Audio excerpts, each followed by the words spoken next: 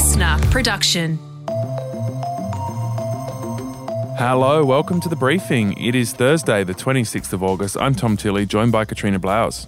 Hey, how are you, Tom? Very well, thank you. That's good. Today on The Briefing, we're going to be diving into regional Australia's race against Delta. It's all happened really quickly. We had no community transmission of COVID until this outbreak. We had a couple of people off cruise ships at the very beginning. We had been spared the pandemic, and then all of a sudden it just started to spread like wildfire.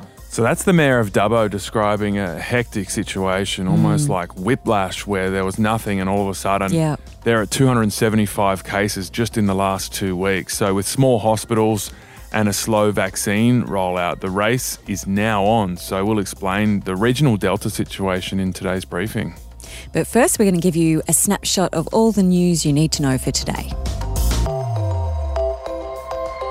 Australia is top of the Paralympic medal tally after day one with 6 gold medals. Emily Petricoli, your first Paralympics. Just a lazy world record this morning and now a gold medal. Well done. Thank you so much. I honestly am so surprised that just happened. How beautiful. That's Emily Petricola there, audio courtesy of the Channel 7 network. She and Paige Greco both took out gold in their respective 3,000-metre pursuit cycling finals yesterday. Yeah, amazing. And then following our success in the pool at the Tokyo Olympics, Lakeisha Patterson and William Martin claimed gold in the men's and women's 400-metre freestyle finals, and Rowan Crothers and Ben Popham also took out gold in the men's 50 and 100-metre freestyle respectively. Yeah, what a gold rush. And we're beating China. So China's second to us. We've got 2 medals on them for now. US isn't even in the top 10 at the moment, but I'm sure all of this is going to change. It is after day one. There is going to be some more gold on offer for the Aussies today at the Velodrome and in the pool. The preliminary stages also continue in wheelchair, basketball and table tennis. And the United States has officially confirmed it will withdraw from Afghanistan on August 31, which is Tuesday. We are currently on a pace to finish by August the 31st. The sooner we can finish, the better. Each day of operations brings added risk to our troops. But the completion by August 31st depends upon the Taliban continuing to cooperate and allow access to the airport for those who we're transporting out, and no disruptions to our operation. So that was President Joe Biden speaking after yesterday's G7 meeting. To give you some stats, the US has now airlifted 22,000 passengers out in the last couple of days. A US military aircraft is leaving Kabul every 45 minutes. Yeah, and Australia has flown out 950 in the last 24 hours and 2,650 since the Taliban took control of the capital. Some 2,650 people now, in the course of the last 22 flights, have now been evacuated from Kabul back to AMAB, and they're already returning home now to Australia. Yeah, a lot of relief for those Aussies, I'm sure. So that was the PM Scott Morrison in Parliament yesterday. Reports out of Kabul say the Taliban is now blocking access to people trying to access the airport. Earlier this week, you might remember, the Taliban was urging Afghans to stay to help and rebuild the country. Queensland and Western Australia have moved to shore up their borders with rising COVID cases in Victoria and New South Wales. Yeah, the Queensland Premier, Anastasia Palaszczuk, announced all arrivals from New South Wales, the ACT and Victoria are banned from entering, and that started at midday yesterday. That's because the state's quarantine system is full. So we simply just do not have any room at the moment. We are reassessing, we are looking at other options, but Queensland is being loved to death. So we're asking people to understand we're putting on this pause. I don't get that.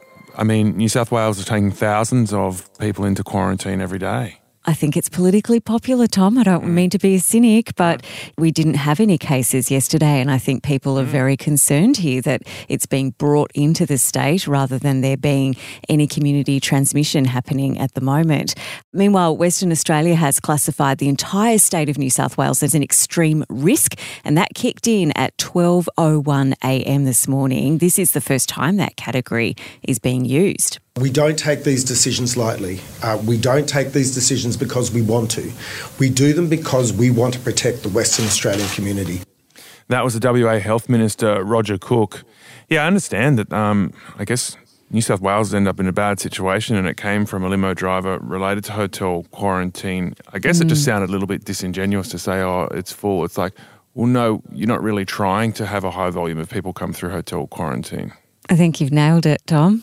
I think you've absolutely nailed it.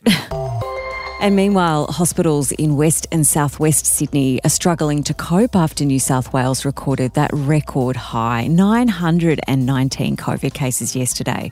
Almost 80% of the state's available intensive care beds are now full. 17% of them are coronavirus patients. At all points in that system, we're under enormous strain. Hospitals are full even without COVID. So, of course, every case of COVID that we're seeing puts more pressure on the system and takes away somewhat from our ability to look after non-COVID illness. So that's AMA New South Wales President Dr. Danielle McMullen speaking on the project. Also, 9 newspapers are reporting the HSC exams could be pushed back to November, with some exams even forced to be cancelled. Yeah, the New South Wales Education Standards Authority Board has suggested to the government that exams be postponed in order to allow more full-time students to be fully vaccinated. And if you're ever having a chat with Kanye West anytime soon, you're going to have to call him a different name, Tom. The 44-year-old rapper has just filed a petition to change his name to simply Ye. Yeah, no middle name, no last name anymore, just Ye. So in documents filed with the Los Angeles Superior Court, the father of 4 cited personal reasons for the change. Yeah, God, Yeezus, Ye. What next for Kanye? He's been on a bit of a journey the last couple of years, hasn't he? With his divorce from Kim. And yes. Yeah, and people are still waiting for the album. It's true.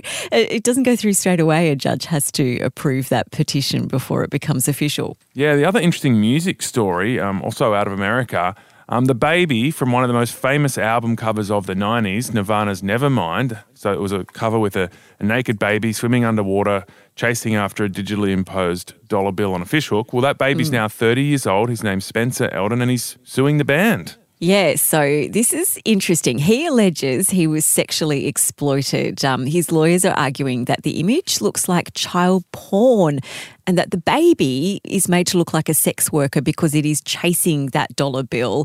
And also, I think this is more to the point, his family never signed a release form. His dad was a mate of the photographer on the day and he was only paid $200. Yeah, and they didn't realise it was going to end up on a Nirvana album cover. It wasn't specifically taken for that purpose.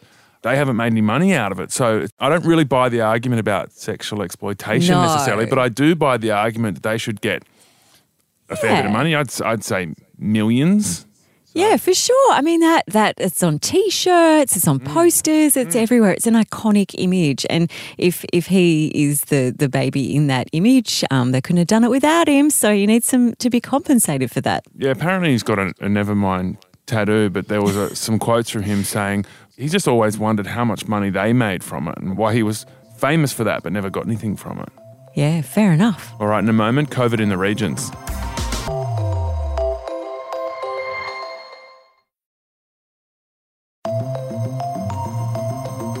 Well, we've heard a lot about how COVID is affecting people living in major cities, and that's because until very recently, many communities in regional Australia hadn't even recorded a single COVID case. In some towns, though, that's changing fast, and that's thanks to Delta. Shepparton is one of them. Here's Lauren, a briefing listener from Shep. Friday morning, it was a pretty quick turnaround from a very sort of COVID normal morning to pretty stressful by about lunchtime. And then Friday night, I could see huge long lines for testing and hundreds within an hour or two by the time the news broke. People are waiting over 5 hours to be tested, but happy to. They're doing what's necessary to get the job done, basically. That's Lauren from Shepparton. It really paints a picture, doesn't it, Katrina, of what it's like to go from 0 in Shepparton's case to over 50 in just a few days. Yeah, and if you go to a place like Dubbo in New South Wales, it's even worse. 2 weeks ago, 0. Now they're over 250 and climbing. They've been getting between 10 and 30 daily cases for the last week, with at least half of those under investigation on most days. So that means those numbers could keep climbing. And there's, I guess, one thing working against these communities, which is small hospitals and limited health facilities. And one thing working for them, Katrina, which is you could vaccinate them really quickly. Yeah, so in this briefing, we're going to dive into regional Australia's race against Delta. Stephen Lawrence is the Mayor of Dubbo. Stephen, what does Dubbo look like right now where you've gone from 0 to 250 plus in just 2 weeks? Look, it's all happened really quickly. We had no community transmission of COVID until this outbreak. We had a couple of people off cruise ships at the very beginning. But yeah, we had been spared the pandemic, and then all of a sudden it just started to spread like wildfire. It's been reported in the Australian newspaper that it was actually brought to our region by a drug dealer who travelled to southwest Sydney to get a stash. So if that's true, it certainly shows the dangers of that sort of unregulated travel. In terms of the epidemiology of it all, is that our rate of climb has been really disturbing from the beginning, and it continues to be disturbing. There's no real sign that we're on top of it.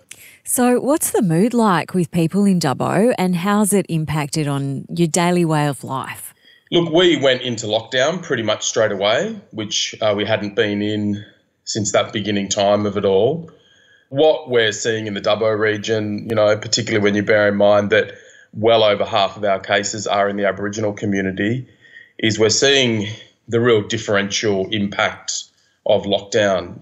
For some people like me, it's comparatively easy, pretty small household. But then for other people living in housing estates, people living in small, overcrowded houses, it's incredibly difficult. And we're seeing things like the sheer number of people that have become close and casual contacts, having all of these consequences on the capacities of certain businesses to continue to operate. For example, our supermarkets have been down to half staff just because of the sheer number of close and casual contacts. And to make that point, in the first week of this, I had 4 text messages, maybe 5, as a consequence of visiting certain businesses. And I was in isolation because of that for about a week.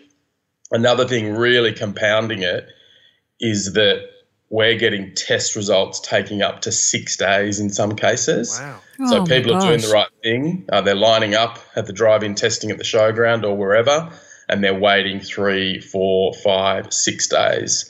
A lot of collateral consequences that are affecting all of the community in, I think, ways largely that we didn't foresee. Yeah, it's really interesting to think how people are affected in a small community when you say you've got 2 main supermarkets, you've got the Coles and the Woolies. If one of them becomes an exposure site, there's so many important close contacts there, and some of them maybe then live with people who work at the hospital, which is another really concerning area as the vaccine rollout races against your hospital capacity. What are you seeing in terms of the way really critical workers like healthcare workers are being affected by this in your community? Yeah, we've had health workers impacted. We've had people working in the pathology area that are analysing tests impacted. There is a prioritisation in terms of access to quick testing for certain types of workers, particularly health workers, so that is assisting. To speak on the positive, huge amount of volunteering going on. The testing facilities being to a significant degree staffed by volunteers, and a real community effort to make things work as well as they can, but really difficult circumstances. What can you tell us about how it's impacting on the Indigenous community there in Dubbo, but also further west? How worried are you? They're vulnerable in terms of disproportionately present health issues and outcomes. Yep. They're vulnerable also, though, in terms of community transmission risks, because you're talking about very closely knit communities with people living in some ways in quite a different way, big households. I mean, if you're talking about the Mallee in Wilcannia, you're talking about substandard, small houses in many cases, large households. The task of controlling community transmission is just extremely difficult. Then you have to look at the vulnerabilities in terms of testing and healthcare, because it is more difficult to get tested there. And what we know about COVID is that if you are tested later and therefore are not treated in a timely way, then your health outcome can be worse. And of course, everyone knows that we don't have the same health services in the region. So For an Aboriginal person in Gaduga, in Walgett, in Wilcannia, it's just a dreadfully concerning scenario to see the COVID numbers jump there. And we've got now, I think, almost 35 or 40 cases in Wilcannia alone. So Wilcannia is getting hit hard, and there's every reason realistically to think that it will continue to spread in those communities. So just so important for everyone there to get vaccinated, I would have thought. That's Stephen Lawrence, Mayor of Dubbo, painting a very visceral picture of what it's like there, Katrina. Yeah, and just, the fear, I guess, that everyone's feeling because they've never had to go through this before. Let's take a look now about what it's like for frontline health workers who are part of that big race. Dr. John Hall is the president of the Rural Doctors Association of Australia, and he joins us now. John, thanks for joining us. What do you think are the biggest pressure points for these communities that are seeing cases rise very quickly? The biggest concern now is making sure that we have enough doctors and nurses on the ground to form part of the response, so dealing with the additional cases and the impact on the health system, but also making sure that we're able to ramp up the vaccine delivery and increase that vaccine rate into these communities. So how are you logistically going about sending staff to where they most need to go, given it's kind of like putting out spot fires, isn't it? It is, absolutely. And what we're learning in the Western New South Wales response with the outbreak in far western New South Wales is we're sort of chasing our tail a little bit out there. Ideally, rural communities need to be prepared before there's an outbreak. What we'd like to see is high vaccination rates in areas before we start to see case numbers. But I think the rest of rural Australia can learn from this. I think across the country there's been a level of complacency, thinking that the bush is somewhat protected because of distance. But we know that a COVID outbreak is only one road trip away from most country towns in Australia. And at the end of the day, it's about being prepared and making sure we've got that capacity to ramp up vaccine delivery in these communities. So where do you think we're at now in Western New South Wales? Because 2 weeks ago we had 0 cases, then we saw cases getting into communities like Wilcannia, and there was a big funeral there that was really concerning. You've got case numbers in Dubbo quite high, which is a real hub for that further western region of New South Wales. Do you think we're in big trouble there? The outbreak is continuing and we're expecting the case numbers to rise. Yes, it's concerning, but what we're seeing is some of the highest vaccination rates that have been experienced in the world. So the ability to deliver vaccine rapidly across the last 2 weeks has been significant. So it's been a rapid and coordinated response. What about vaccine hesitancy then? So you haven't really seen that much in the regions? What this has done is really, I think, brought it front of mind to those communities that when there's cases growing in your backyard, it makes people think twice about that hesitancy. And I think it's probably the only silver lining in an outbreak out there is it's driven away some of that hesitancy, and we've seen people coming sort of in droves to get vaccinated. I imagine the biggest threat is hospital capacity. How's that going?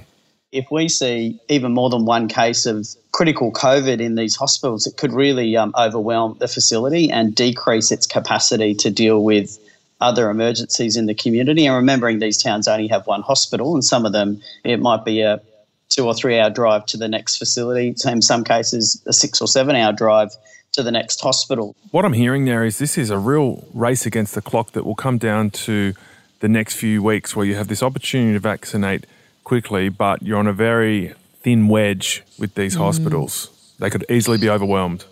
Yeah, absolutely. And the other key component to this is sort of the public health response, contact tracing and the ability to rapid test. But having said that, the contact tracing is much harder in rural areas, with the distance. A lot of people in the community tend to be transient and mobile. So the logistics of contact tracing and managing the public health response is challenging in rural areas, but the Health Department in New South Wales, the LHD, are doing a fantastic job. Are you optimistic that with that combination of rolling out the vaccines and that collaboration with all the health services and also that incredible community spirit that you get in the bush, that we can get on top of this? Absolutely. We're seeing people responding, being willing to get the jab.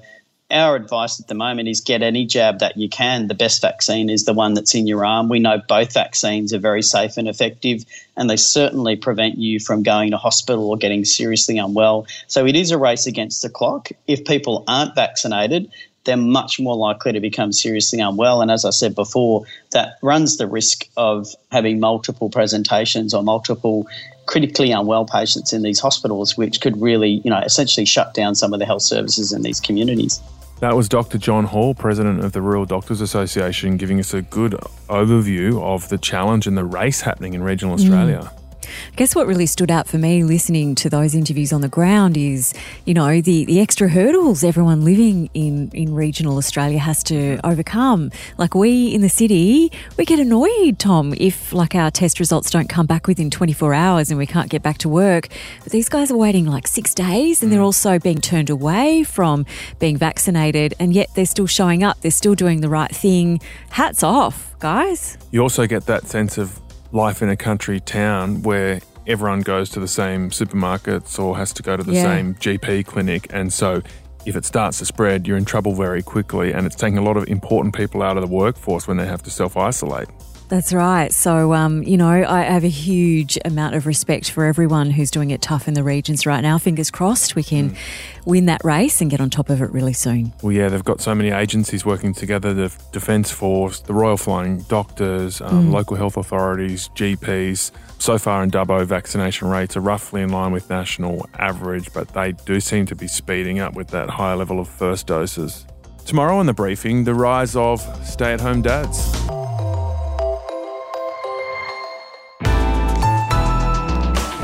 Listener.